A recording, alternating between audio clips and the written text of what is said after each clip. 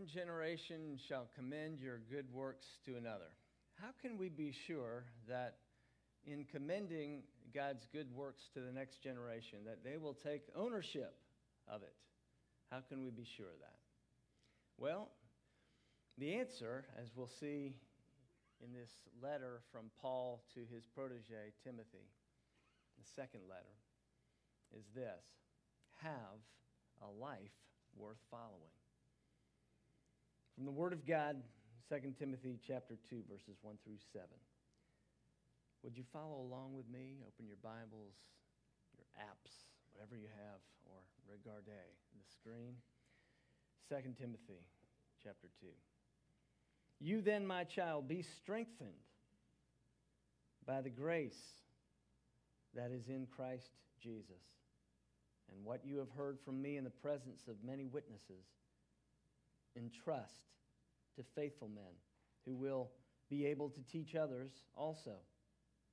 Share in suffering as a good soldier of Christ Jesus.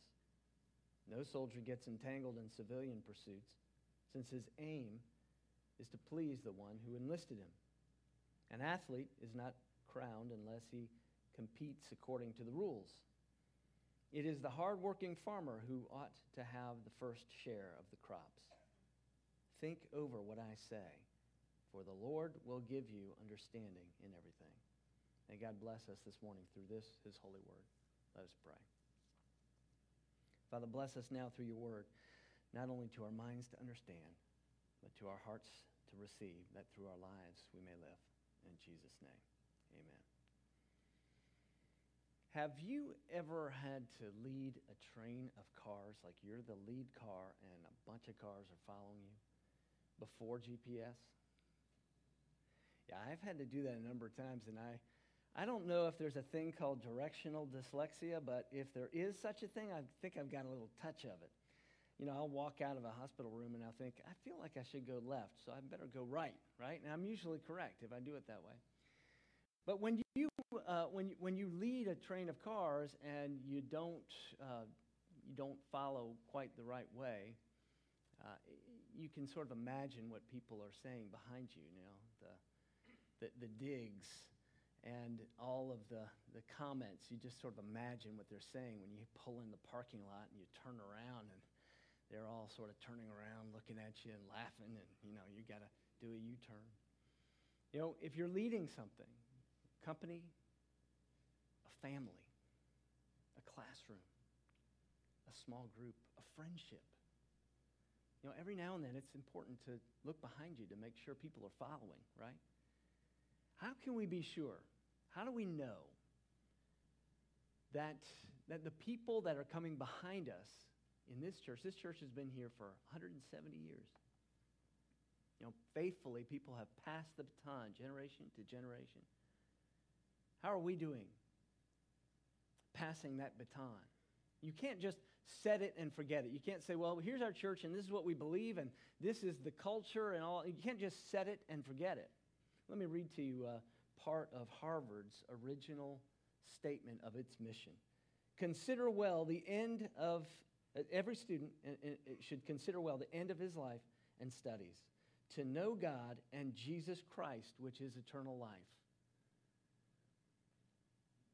Harvard was originally founded, like most universities in this country, originally founded with a mission statement that was clearly centered on Christ. You can't just set it and forget it. Even at a church, you can't just say, okay, well, here's our statement and this is who we are for time immemorial. You have to have a life worth following, generation to generation. So how do we have a life worth following? Let's take a look at this passage that explains it well.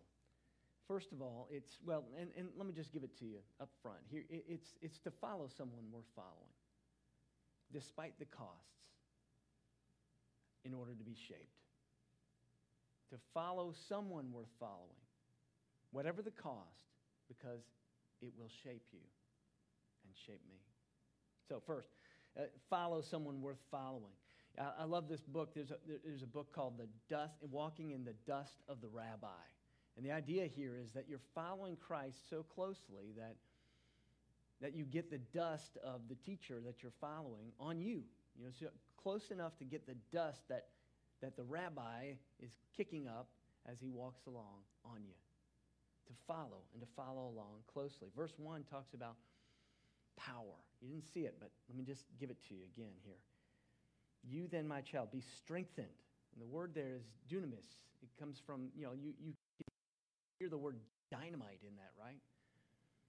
Have strength, have power, be empowered by the grace that is in Christ Jesus. I want to take a couple of minutes just to dwell on what that's saying. What exactly is he saying when we're supposed to dwell on that, to be strengthened by the grace that is in Christ Jesus? What's he saying? Let's slow down here and take a look at it. It's to go back and back and back again to grace. My daughter Caroline and I, a few years ago, went and did a painting class. I think it was sponsored by the Center for the Arts, and I think the last time I had painted, it was probably, I don't know, I won't say how many years ago. I was in grade school, I imagine. And I was a little nervous. I didn't know what to expect. And went in there, and there was this canvas. There was blank canvas, and she had one too. So we were each, painting our own painting. And I thought, well, what am I going to do? Bob Ross a couple of times. Maybe I'll paint a happy little bush or something, And so, the leader of the class said, okay, and she starts, this is how it's going to go. And she starts handing out this beautiful masterpiece by Monet, by Claude Monet, the leader of the French Impressionist movement. And it's a harbor scene of these fishing boats. And the colors were rich, and the sky was hued in this beautiful pastel colors. And she had already laid out for us also the palette and all of the dabs of paint. And she began to tell us how we mix the paint in order to match Monet's painting. And I thought, well, I could do this, right? So we began to mix the paint and began to put it on the canvas. And it was amazing how each of our canvases began to resemble the masterwork that we had right with us. We kept going back to it again. We kept going back again and again and again to imitate what Monet had done. Now, some people might think, well, what that sounds like is just following Christ as an example. Let's read this again. You then, my child, be strengthened. Be strengthened by the grace. What's he saying? Go back to grace again and again and again. Go back to grace. Go back and back and back again. Because your life, the masterwork that is your life, has already been pictured by God. What Paul is saying is this, that grace is a done deal. It's a done deal. And when we go back and back and back again, we find a resource in knowing that God has already gone ahead of us in his recreative work for you and for me. That's not what you hear these days. That's not the esprit de corps. That's not the spirit of the age. The spirit of our age is be authentic. Make yourself up from scratch. Start with a blank canvas and figure it out. That's the only way you can have an authentic life, is if you can just come to the canvas and at that blank slate stand there and let your feelings guide you. Let your feelings set your course and your pattern of your life, your direction for your life. Let your feelings, your authentic feelings. And so this idea of authenticity has swept over our culture and our country and over the West. The psalmist says this, Psalm 27:4. One thing I ask of the Lord, this is what I seek, that I may dwell in the house of the Lord forever, to gaze upon the beauty of the Lord and to seek him in his temple. Your strengthening in grace is your experience with grace. Your interface with the masterpiece of the new life is your experience of grace. To gaze upon the beauty of the Lord is to say, this is not only an example for me to follow, but this is an inspiration for my life. To recenter your life on Christ is to be inspired that God has already begun a good work in you. And so you're to go back and back and back again, not to just try again to do better next time, but to train in righteousness, knowing that God has already begun that good work and promised to complete it in you. So we go back to the Master. We go back to grace. We find by faith a strengthening of grace. We go back again to follow someone worth following. If you want to have a life worth following, follow the Master. Follow in the dust of the rabbi. Follow closely enough to get that dust on you. Someone worth following is following someone worth following. And second, it's to follow someone worth following no matter the cost, whatever the cost. And there will be costs. Because people can see, if you want someone to follow you as you follow Christ, as Paul says in another passage, they're watching your life, and that's not to put pressure on you. That's to say there's opportunity here. But don't be fooled. What people see as you sail your ship through your life, they see when there are troubled waters, they see what you throw overboard and what you keep.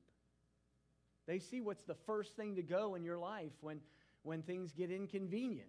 They see what goes overboard in order to buoy the ship. Whatever the cost. Like a soldier. Paul says, share in the suffering of a soldier. What is suffering? Sort of like long suffering. It's the idea that, and it says aim. The idea of a soldier is if you're not getting involved in civilian affairs, it's because you're on mission. You're single-minded in your focus. You're persevering in it. And that means that you know what stays and what goes. If it helps you with the mission, if it helps you stay on course, if it helps you keep your direction and your aim, you keep it. And if it doesn't, it goes. But if it's the other way around, people can see that. They can understand what you're keeping and what you're throwing overboard. In the early 1800s, after Napoleon lost the war, there was a lot of instability throughout Europe. You have a strong man who dictates how things are supposed to go, and then you remove that power. And what ended up happening in Germany was the beginnings of anti-Semitism, and it affected a particular family called the Marx family. And Karl Marx's father was a lawyer, and he wanted to practice law, and there was a threat to his business because anyone who had Jewish roots, anybody who was Jewish, was not allowed to run their own business, even law practice. And so they became Lutherans, and they moved to a new town. And Karl Marx, the son, watched his father just exchange his faith like an interchangeable part. He watched the commitment of his family just get tossed overboard, and they made a commitment to Lutheranism, but not a real one. And Marx understood the expediency of that. Later on, Karl Marx would say this, one of his most famous quotations: religion is the opiate of the masses. You see, people get it.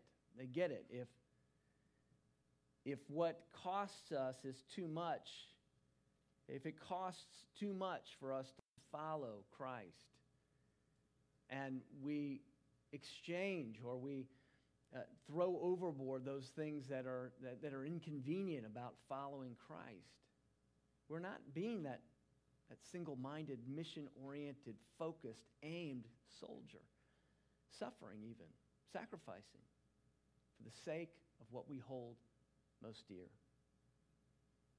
You follow someone worth following, even when it costs. When people see you going through the troubled water and they see the way that faith buoys you,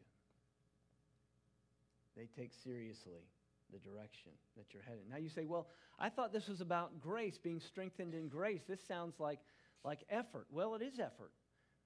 But here's the difference. You know, this is the way Dallas Willard puts it. He says, grace is opposed to earning, but not effort.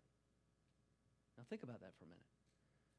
In other words, what we do as part of God's gracious design for us in our faith, in our walk of faith, what we do in our walk of faith, when we're not earning God's favor, when we're not earning it, but our effort is to align ourselves with grace, those become means of grace, the means by which God continues to bring more and more of our life in alignment with what His design, His masterpiece, His even preconceived notion of all that you can be, the full-bodied humanity that you're called to be a part of, the abundant life.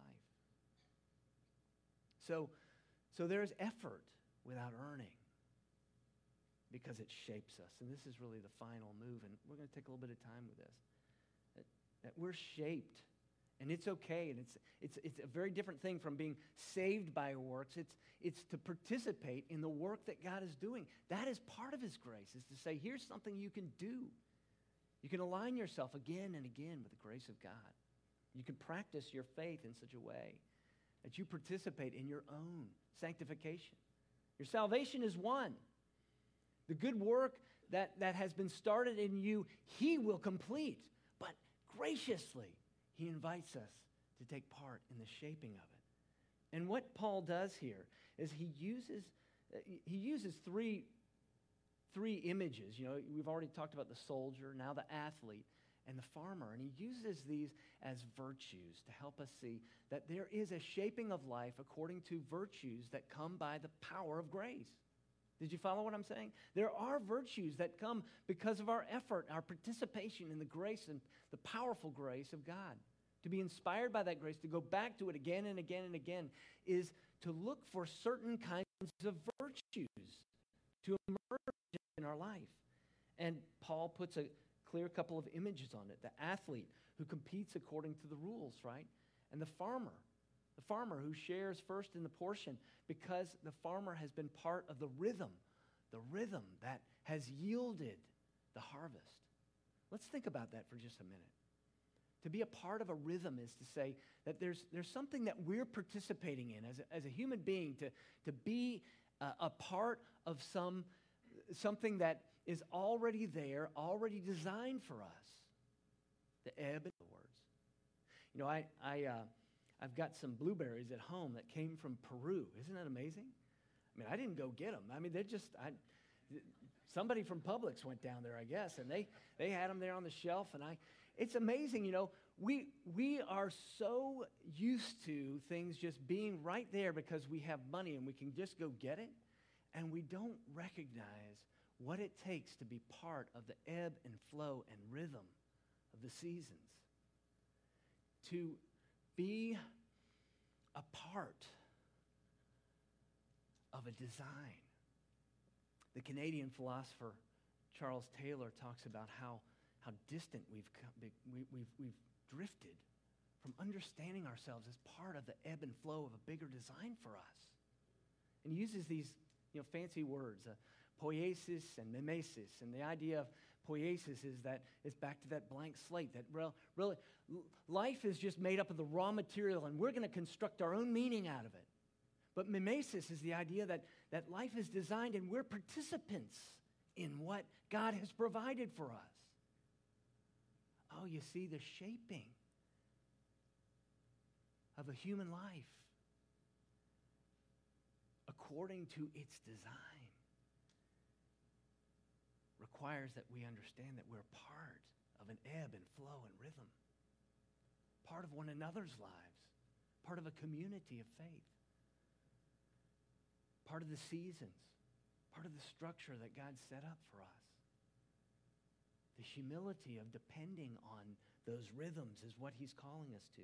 The humility of disciplining ourselves so that, as the athlete does, getting up early in the morning and just shaping the capacity, the lung capacity, the endurance.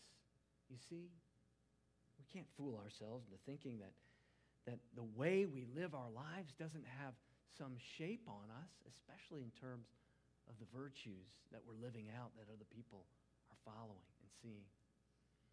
I want to close this by referencing something that it's a movie that I haven't seen, but I've seen the scenes that I heard somebody else mention that just captivated me, and it's a movie. And by the way, this is a philosopher who is in the Midwest, a Christian philosopher named Jamie Smith, and he makes reference to this movie Lady Bird, which it's a coming-of-age film of a young woman who is tired of her hometown and tired of her family and looking to be free and looking to find her identity and looking to invent herself, according to the poiesis, or raw material of the world. Not entering into any or appreciating what has come before her, not saying that, think about this for a minute. Most of life, most of your most vulnerable and most, your most malleable time of your life is imitating someone else, learning how to speak, learning how to eat, learning how to walk. And then just when we're at the point when we can begin to do things even more on our own, so often in our culture, because of our affluence, we reject what's come before us, and we want to make it up all on our own. And this is an illusion. It's denial. And here's this young woman who's saying, I want to get out of here. I want to get away from the West Coast where she grew up. She wants to go to the East Coast, and she wants to make things up all over. And she decides to call herself, instead of Christine, she starts to call herself Lady Bird and is asking everybody to call her by this new name. She wanted to make up her identity from scratch. At one scene in the movie, she's reviewing with one of her professors, one of her teachers, a paper that she had written about her hometown. And the teacher reads back the line to her, one of these lines, and she says, this sounds like love to me. It sounds like romantic love. You're describing your hometown, and it sounds like romantic love. And she says, well, I pay attention. And she said, well, paying attention is a lot like love. Paying attention. To go back and back and back again to the grace of God is to pay attention. At the end of the movie, Christine calls her mom in this moment of reconciliation. I'm going to read to you the line. She says, "Hi, Mom, it's Christine." "Yes, that's my name. That's a good one. You gave it to me. I want to ask you something." She's leaving this on her voicemail. This is powerful. She says, I want to ask you something. I want you to think about it. Did you feel emotional the first time you drove through our town? I did. And I wanted to tell you, but we weren't really talking when it happened. All those bends I've known my whole life, from the stores, the whole thing. And I wanted to tell you, I love you. Thank you. To go back again. Verse 1 of this chapter of Paul writing to his protege says, you are in Christ. It's a new address. It's a place for you. To think of your faith in terms of grace is to say, God has made a place for me, a place from which I can observe the beauty of the Lord. Again, the psalmist. One thing I ask of the Lord, this is what I seek, to gaze upon the beauty of the Lord and to seek him in his temple. God has given us all that we have to be stewards of it, to follow, whatever the cost, that he may shape us as we participate in his gracious goodness. That's what it means to be part of this church. And to look out at a new year and to say, Lord, you're already there ahead of us. We commit ourselves to you again. That's what this annual ceremony is really all about. It's to say, all that I have, I render unto him. All that I have, I line up again. All that I am, I know that in gazing upon the beauty of the Lord, I am connecting again with that inspired place of grace, that he may work it further even to my muscle memory, like an athlete. So this morning, as you come forward as families and between you and the Lord, just pledge yourself again. This is the part that represents the whole. Let's pray together. Holy God, we thank you for your gracious goodness to us that gives us the power to become all that you have envisioned human life to be. The glory of God is a man or a woman fully alive. Lord, we would live into our full humanity, to go back again, Lord, to the grace, the power of it. To know that this morning there are costs to having a public witness of faith together. There are costs. Lord, I pray that by the means of sacrifice, you would shape us into the people you're dreaming that we can be, that you have already dreamed up, that you've already envisioned, that is possible because of Christ on the cross and his resurrection. And I pray, Lord, also that through the means of our pledging and our giving, not only of our livelihood, Lord, but our lives, our whole lives, that you would shape us according to the virtues that inspire generations to come. For we pray it in Jesus' holy name. Amen.